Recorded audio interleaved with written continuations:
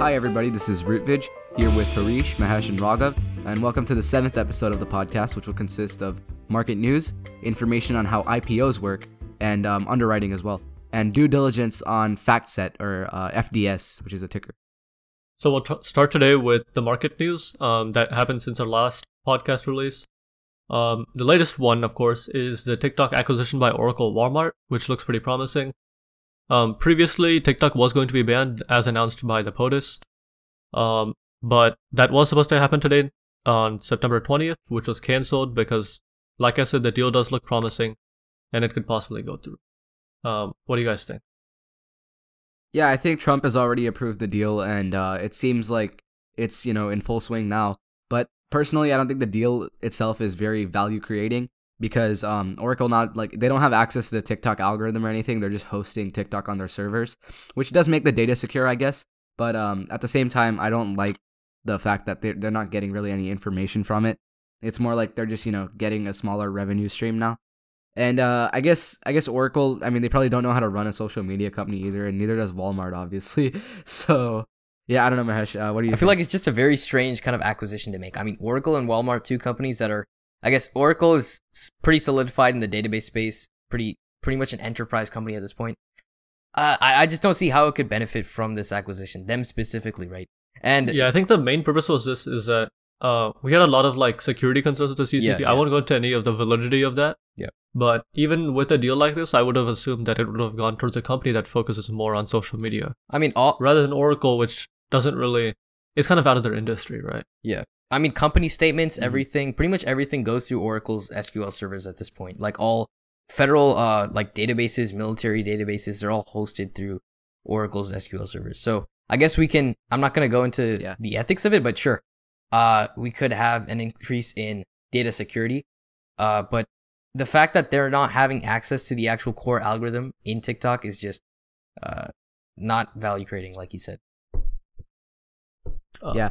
And also, I think it could work, like the positive situation, the glass half full perspective, is that Larry Ellison, he's a very eccentric CEO, right? So I feel like he can maybe, make it work, and somehow it would be value creating for Oracle. But yeah, I think leadership would play a big role for that. I'm not sure how Walmart would do and how their leadership is in that sense. But if they can make it work somehow with the retail space and integrate it just, to actually create something, then that would be cool. But I feel like other than that, this is more of a publicity stunt. Next, we have the NVIDIA acquisition of ARM Holdings, which did go through as we expected on our last podcast episode, in a deal worth about $40 billion US. Yeah. So we already said how much we like this deal and how promising we think this is. This is actually the real kicker. And I think in the future, NVIDIA will really solidify itself in the semiconductor space. It's now the most valuable semiconductor company in the world. So yeah, I think NVIDIA ARM is actually probably my favorite merger that happened in the past year or something. Just because the possibilities for semiconductor and data center expansion that it gives them. I've done a full analysis on it on our blog, which we will link in the description below or in the annotations. So yeah, look out for that, read through it, and maybe give us feedback if you feel necessary. I think with the NVIDIA ARM acquisition, NVIDIA can really solidify itself as a competitor with chip makers like AMD and Intel, which will obviously give them a boost. Yep, Intel especially. And we go more in depth on that in our previous podcast episode and on our upcoming blog. So make sure to check I wanted that to add something. SoftBank, they actually, they sold it to NVIDIA via half of the money in share options. So now SoftBank actually owns a bigger part of NVIDIA than they did before, which is, I believe it's a over $20 billion stake. So that gives them more institutional investor backing as well. And on the news of this, NVIDIA shares, I think the same day they climbed up 8%, which actually covered all of the gap needed to buy the company itself. So that's actually really cool. But after that, NVIDIA obviously tanked because the rest of the market did. So all of those gains are erased now. But I guess that just makes it a better time to enter into the stock. Yeah. Next, we have news that the Feds are willing to create as much fiscal policy as needed to boost the economy at the expense of higher inflation rates. Obviously, this could have drastic economic effects. What are your thoughts on this? I mean, Yeah, I think this will probably make more people run towards fixed income securities like Yeah. bonds and stuff. But at the same time, it could lead to a more inflated market as well. So, there'll be like investors wanting to ride the bubble up, I guess. But I don't know. I feel like somehow, to some degree, the economy itself is kind of like disconnected with the markets. Yeah, right? at this point, yeah. So I'm not sure how this will connect because I feel like a lot of this has been like factored in, right? The inflation that they're not obviously factoring that in. And yeah, I think that's pretty much already in display considering like the S&P is higher than it was pre-COVID, despite the falling revenues and stuff. I mean, it depends on how long the Fed is gonna like have inflation rates climbing like this, because as the famed economist John Maynard Keynes said, inflation can temporarily be used to boost an economy, which is probably what we're seeing right now. And obviously, the flip side to that is overinflation, hyperinflation can really chip away the buying power and completely wreck the economy. So you really have to be careful with how much fiscal policy you introduce into the system. As of the duration of this policy, I'm pretty sure it'll extend. I mean, JPOW is comfortable with extending it to, I think, 2021 or 2022, keeping interest rates low until the economy recovers. So I don't think we're going to see any kind of... Yeah, I think he said interest rates will be at current levels until 2023. 2023, okay, I believe, at yeah. least, right?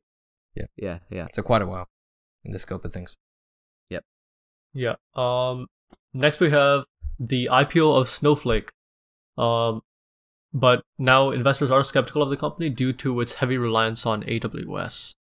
Yeah, but let's just talk about that IPO price though, because they were gonna list at $85, and ultimately they ended up listing at 250 something that's crazy like crazy. that, right? So they ended up getting way more funding, and also Warren Buffett is involved with this, and a bunch of other big institutions. So that's why people were really confident initially. But since then, the stock did fall a bit, in retail trading hours because it was very overpriced. Yeah, I agree with you. And the latest news we have, well, not really news because it'll happen in 2 days, which is Tesla's Battery Day, where it's expected to announce new technologies like the 1 million mile battery. So what do you guys think about these new technologies, about Tesla as a company?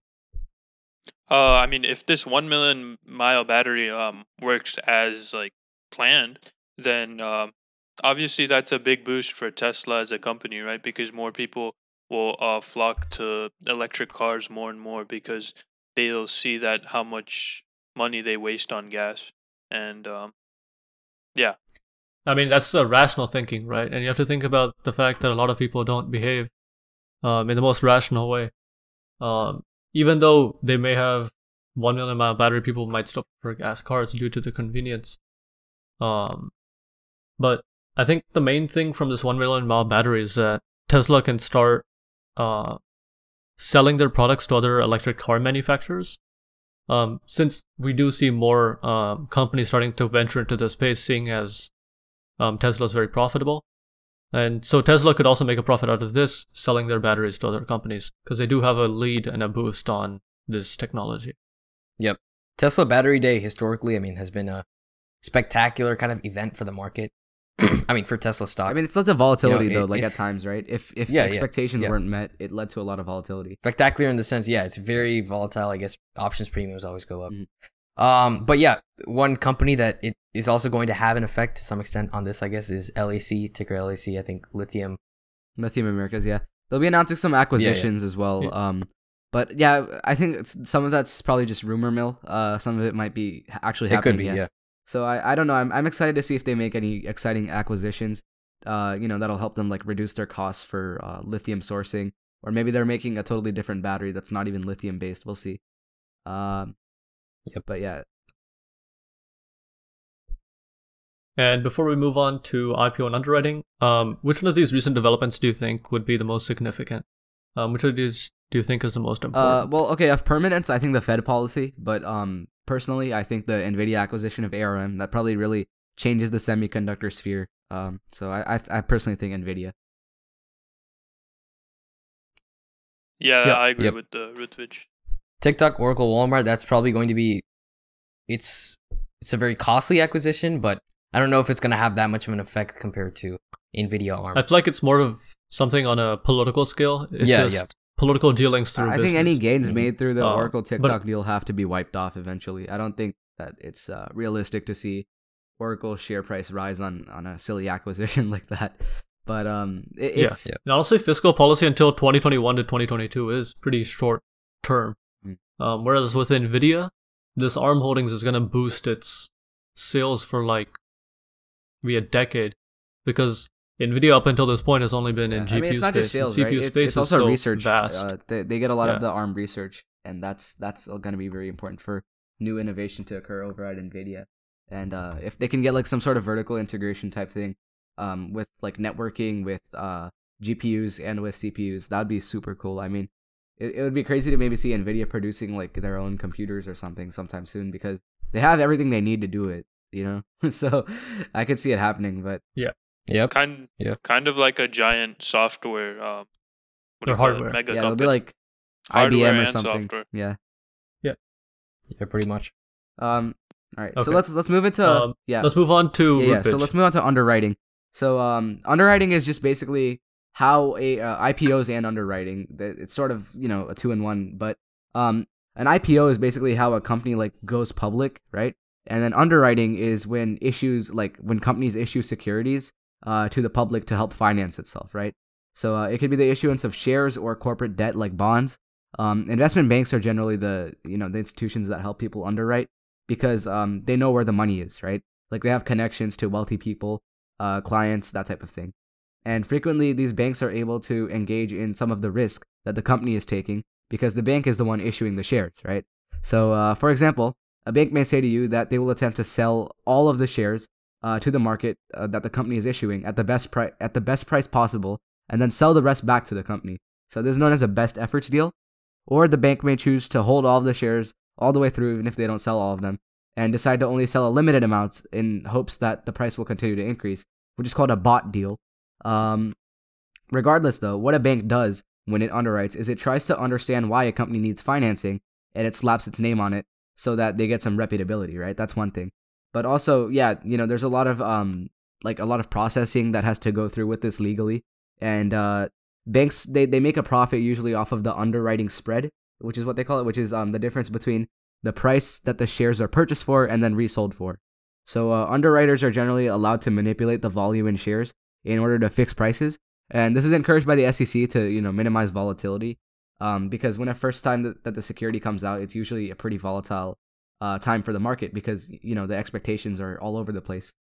And then my question for this is that people always like to say, like, investment banks, they don't really do much. They're kind of useless in the role of the modern economy, because they're not making anything, right? Like Elon Musk has himself said that too many smart people work in finance and law. We need more people working in engineering.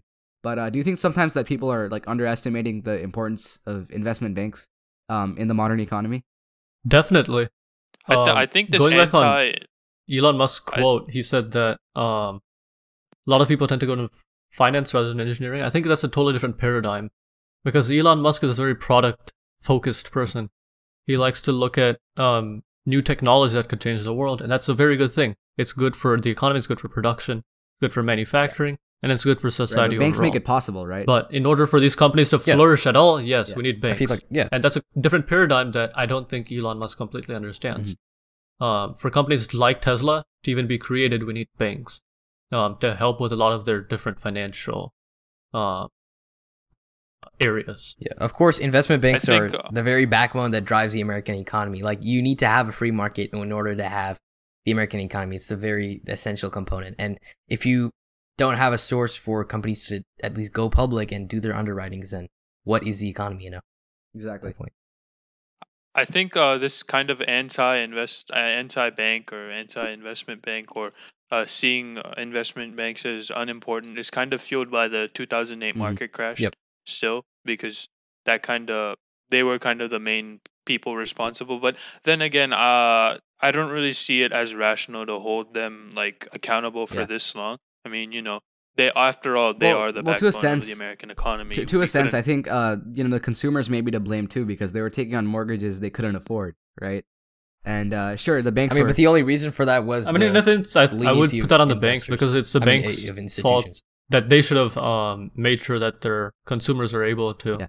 pay off their loans. That's the main purpose of the bank, is to be the financial person in this scenario. That's why you have them doing the IPOs for these companies, because the companies don't specialize in finances. The companies specialize in whatever they're producing. The banks need to help them with their Right. finances. Well, helping a company get funding is like one of the core principles of entrepreneurialism, and sort of helping help spurring innovation, investment.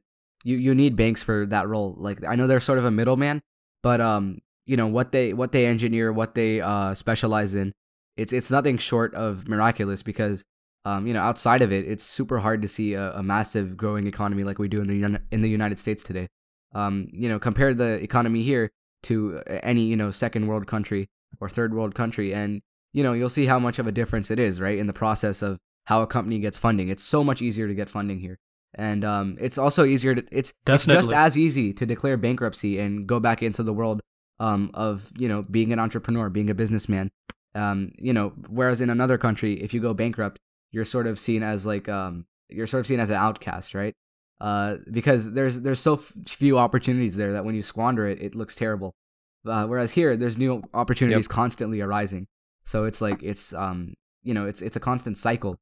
And I feel like investment banks, they get a lot of flack, but you have to consider the Fed interest rate manipulation at the same time during the recession, and I think that probably had a big part to do with the recession as well.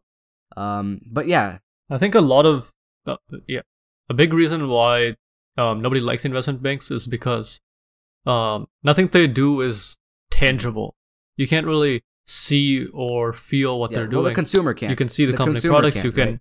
yeah, the consumer can't. The consumer doesn't know what the banks are doing, but the consumers know the companies. They buy from the companies. They use the company's products, but the consumers themselves don't use the banks. The bank services, and so they don't know how useful the banks are to companies. Yeah, exactly.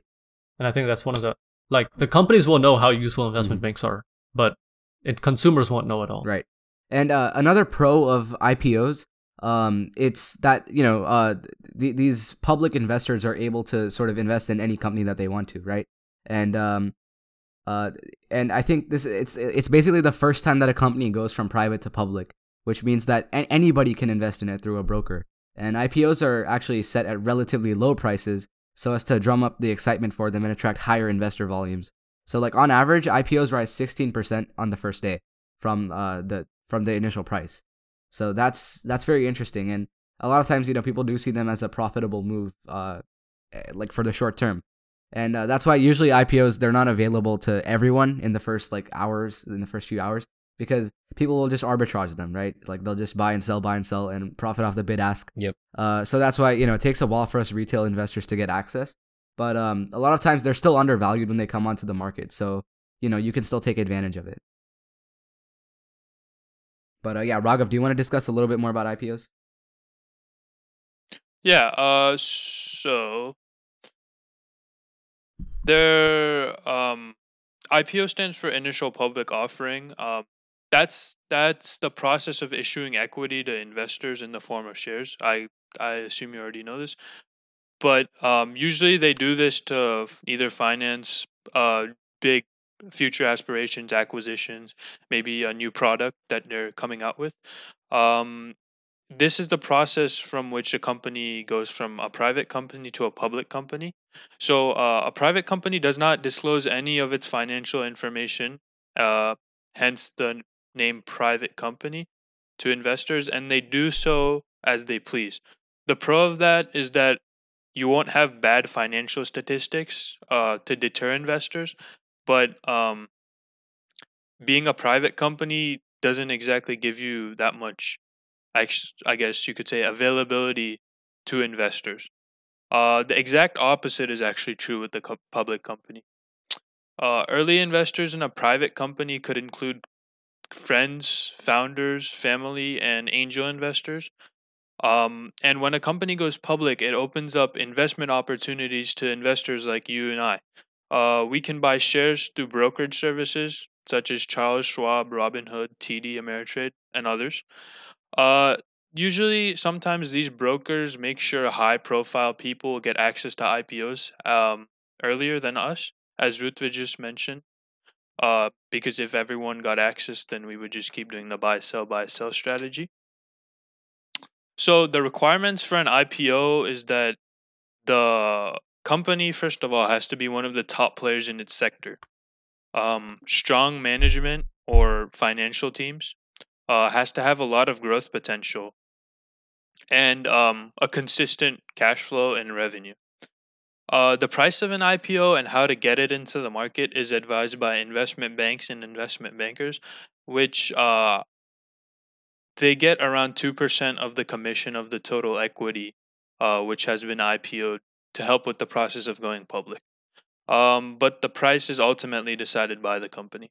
Usually, the price of the IPO is relatively low in order to attract more investors to the company, um, so that more people will buy equity, hence raise more money.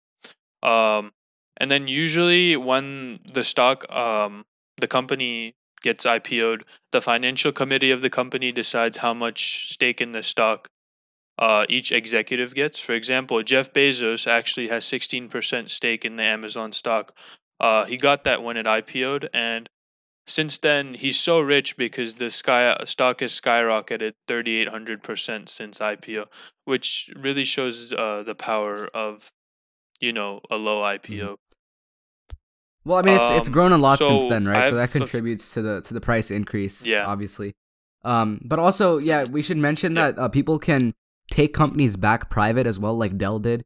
You can get bought out by a private equity firm and then decide that I want to do some restructuring without scrutiny of public investors, and buy the shares back from them, and then go back into public once you feel like you've done enough where you feel like you can require public funding again. So Dell Yep. did that because they felt like they were coming under too much scrutiny and they wanted to do some restructuring that would hurt their funding too much. So they decided to take it back public using a private equity firm, and I think it was Sequoia, and they came back public, after a few years, and after that, everyone was more excited about Dell again because they thought that they made some worthy improvements that they just took some time, right? Yep. The same goes for certain types So of bankruptcies, right? Mhm. They can kind of declare this kind of restructuring state and restrict people from trading their stock in order to kind of sort things through within the company and then go back. I forget what the exact chapter it is, but yeah, that is a type of bankruptcy. I have a few questions. Number one, what do you guys think was the most successful, or I should say, hot IPO of this This year? year, This year? seems like Snowflake Mhm. right now. We'll see that. I mean, recently, I would say Rocket Mortgage. Yeah, Rocket, yeah. that's what I was Rocket has a gonna say. really big stake in the mortgage area. Yep. And the house sales they haven't been down. Lumber prices have gone up. House prices have gone up recently. So I Borrowing think is up. Rocket Mortgage is gonna. Yeah, I think Rocket Mortgage is gonna be a pretty interesting IPO. I mean, yeah, it's Or already it out, but has I been think interesting IPO. fundamentally it has a lot more room to grow, right? I think in a year or so we'll see a big price Yeah. increase. Fundamentally, yeah. And we already kind of talked about this, but how important do you guys view investment banks in the process of going Hmm. public? Like, do you think the company could just um, go public on its own without the help of an investment Of course bank, not. or do you guys view Definitely. them as Yeah. necessary? So, like I said when Rootwich asked, I would say that, like I said, investment banks exist so that the companies that are IPOing, they focus on what they're doing. So Tesla, let's say Tesla's IPOing, right? Just as an example, I know they already IPO'd, but whatever. So Tesla focuses on their batteries. They put all of their manpower, all of their brain power into making car batteries, into making cars. They don't worry about how we're going to do the IPO, how we're going to underwrite. They don't need to worry about any of that because the investment bank will do that for them. And so Tesla doesn't have to waste any of its own money on managing its IPO, its financials, any of that. Yeah, well, I mean they do pay the investment And banks so I to think do it, but it's because they're so good at doing it is why they exist, right? They're great at getting funding for companies, so that's what their job is, and their role is pretty secure, I think. And they have a lot of smart people working for them, so yeah, I think they're very essential to the role of an IPO. But yeah, I think that does give a decent summary of how companies go public and how they issue debt and equity. How about we move on to the due diligence now for Factset. So I'll give like a quick introduction. If any of you have any relevant experience or are friends with people in investment banking / high finance, you know that Factset is the lifeblood of their financial analysis toolkit. When it's not Bloomberg, right? So and Bloomberg isn't even publicly traded, so we can't invest in it. But if we could, I would talk about it. Factset has been around since 1978, and it's considered a staple, just like Bloomberg, in many wealth management firms. And it offers some of the easiest to access and understandable financial data. And so many newer firms that are less focused on trading have switched to Factset because it has a lot of the same data that Bloomberg offers for like half the cost. So when it comes to modern financial data, Factset outcompetes Reuters and arguably Bloomberg as well due to their API services, and also it's like a lot more open source. So it makes Factset much more preferable to people who are in quantitative divisions of banks, like hedge funds. That have like API integration with Python or R, and they have a management system which allows you to run algorithms on it. So that's really cool. Bloomberg does too, but Factset is much more accessible, right? So it's better for people who are like traveling per se, and also it like costs way less, right? So we'll compare it more with Bloomberg later, but we'll focus more on Factset as a company itself. On their website, they state that their mission is to integrate the data that you need with your applications, web portals, and statistical packages, whether you need market, company, or alternative data. So and Factset's flexible data delivery services give you normalized data through APIs and direct delivery of local copies of standard data feeds. Our unique symbology links and aggregates a variety of content sources to ensure consistency, transparency, and data integrity across your business. Build financial models and power customized applications with Factset APIs in our developer portal, right? So that's quite a mouthful, but we'll dive into the service itself. And Mahesh and Harish have their own, sort of individual divisions that they looked into for it. But Factset is this like very key provider of buy-side portfolio analysis for investment banks, hedge funds, private equity firms, etc. And it's making its way into non-quantitative hedge funds as well because, quantitative portfolio management, it makes the automation of risk management and the application of portfolio theory a lot easier. And Factset automates that for you.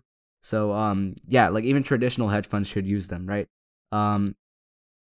Factset also provides more than just solutions for financial companies, and Harish will discuss their, corporate help with M&A strategy, corporate development, treasury, FP&A, investor relations, that type of thing. But I'll discuss their financials, just so that you have an idea of how stable and investment worthy the company is. So here's what the last 8K filing reported. The revenue increased 2.6%, or $9.6 million, to $374 million, compared with $364 million for the same period in the fiscal year of 2019. This increase is primarily due to higher sales of analytics, content and technology solutions, and wealth management solutions.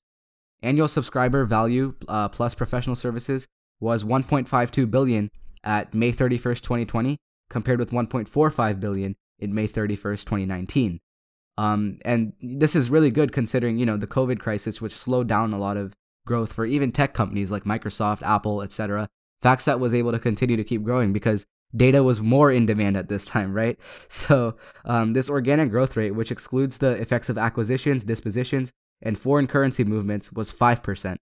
That's a 5% growth in annual subscription value. And that's actually one of the most important metrics for software as a service company or product as a service company. And a lot of the workflow solutions, the increase for them was attributed to a price increase for international companies that use Factset.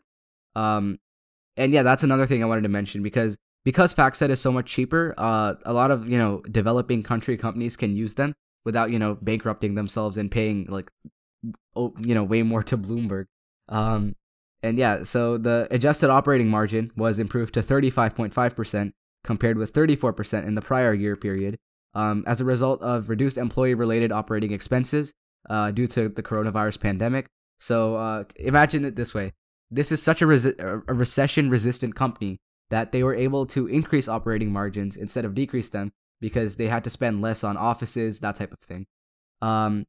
Diluted EPS increased 11%. So earnings per share increased 11% to $2.63 compared with $2.37 for the same period in fiscal 2019.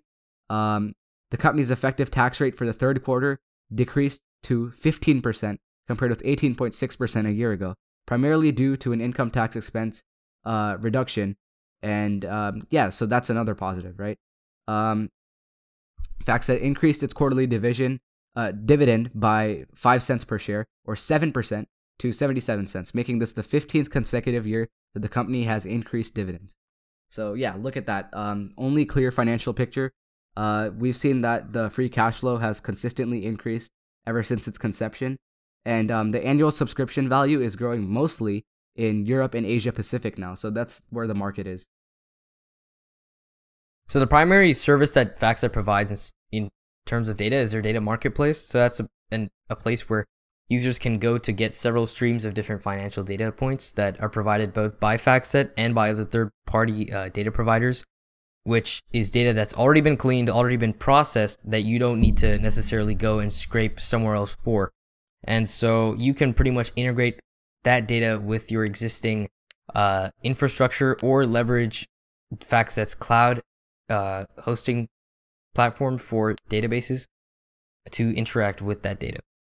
And so they provide this all-in-one platform for you to download and upload data, as well as use that data for researching financials with the tools that they provide.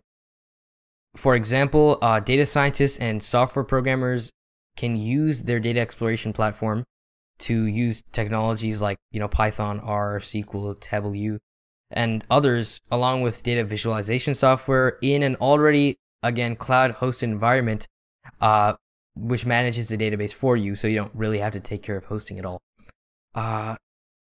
One thing that's pretty interesting about Factset is that they have partnered with Quantopian, a popular and I guess well-known company in the quantitative finance space that allows quantitative analysts and quants to quickly backtest and prototype different algorithms. And so when you couple that kind of existing software platform that Quantopian has with the extensive data that Factset has, you have this perfect combination where you have essentially the entire streamline of what you need to do in a quant scenario, right? You need to get data, which Factset provides, and then you need to do the analysis with Quantopian. So that's pretty interesting. Another thing that's pretty interesting is their partnership with Snowflake. So like we mentioned earlier in this episode when Snowflake was IPOing, Snowflake allows you to, I guess, host your, in the context of Factset, allows you to host your databases using either GCP, AWS, or Azure.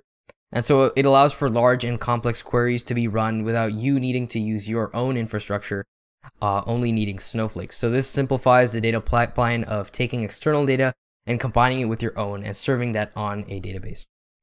One other interesting thing, this is the last one, is that for machine learning researchers particularly, their partnership with DataRobot allows you to test, build, and deploy different types of machine learning algorithms in the realm of finance. So that includes both just microeconomic prediction or anything on a stock, as well as just macroeconomic kind of factors. And you're allowed to do that with ease thanks to this partnership, I guess. So that's the main three, I guess, partnerships that they have and services that they provide for data scientists. All right, and Harish, you want to talk about the corporate development side for Factset?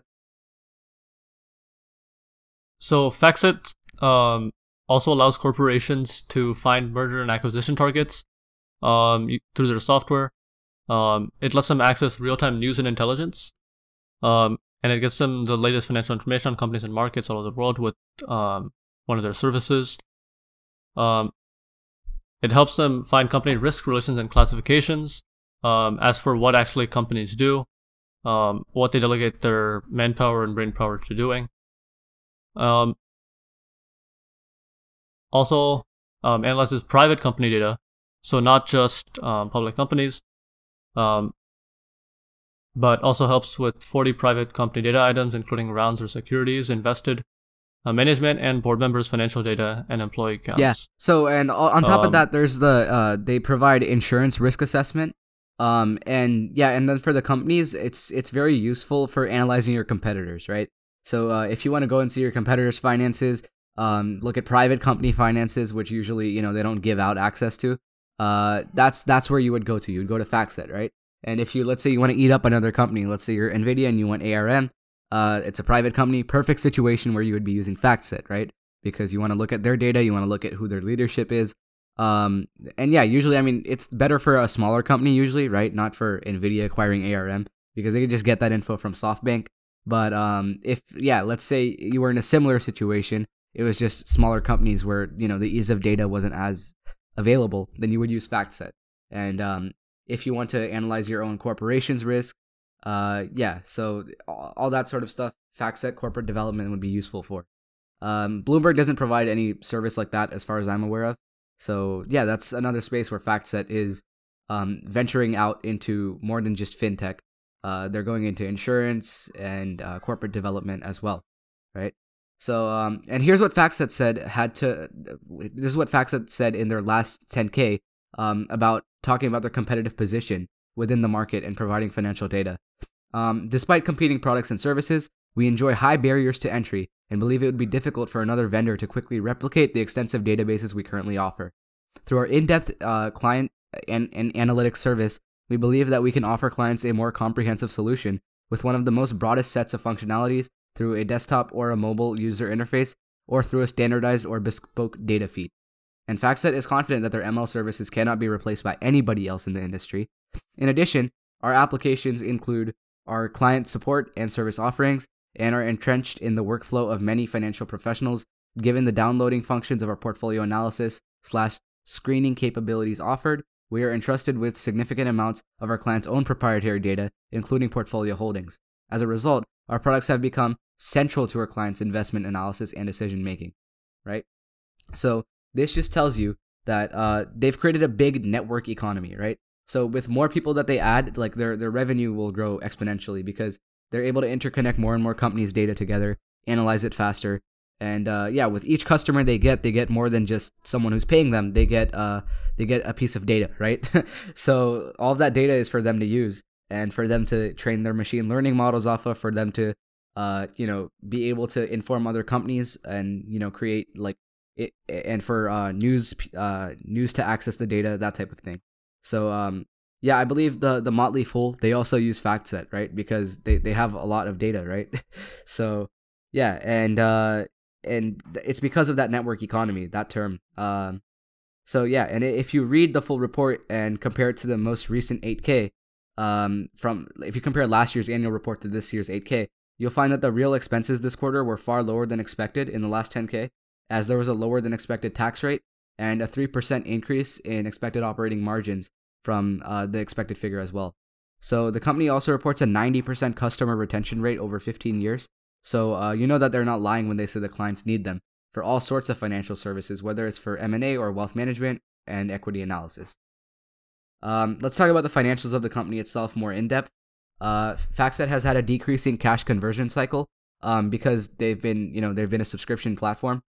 They still have a very low cash conversion rate. So right now it's at less than 40 days to finance, which just means that they have less days where they need to borrow money, right? So and FDS had taken on a lot of leverage in 2015, but since then they've been able to reduce the debt to EBITDA ratio significantly.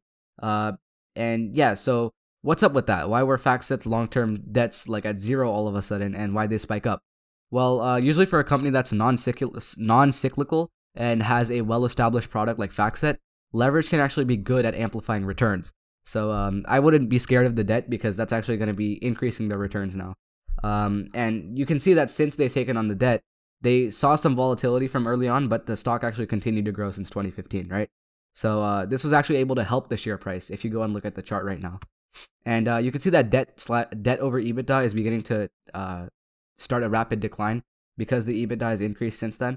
And this only adds to my theory that Factset is trying to expand into new playing fields, right? Or why else would they take on leverage?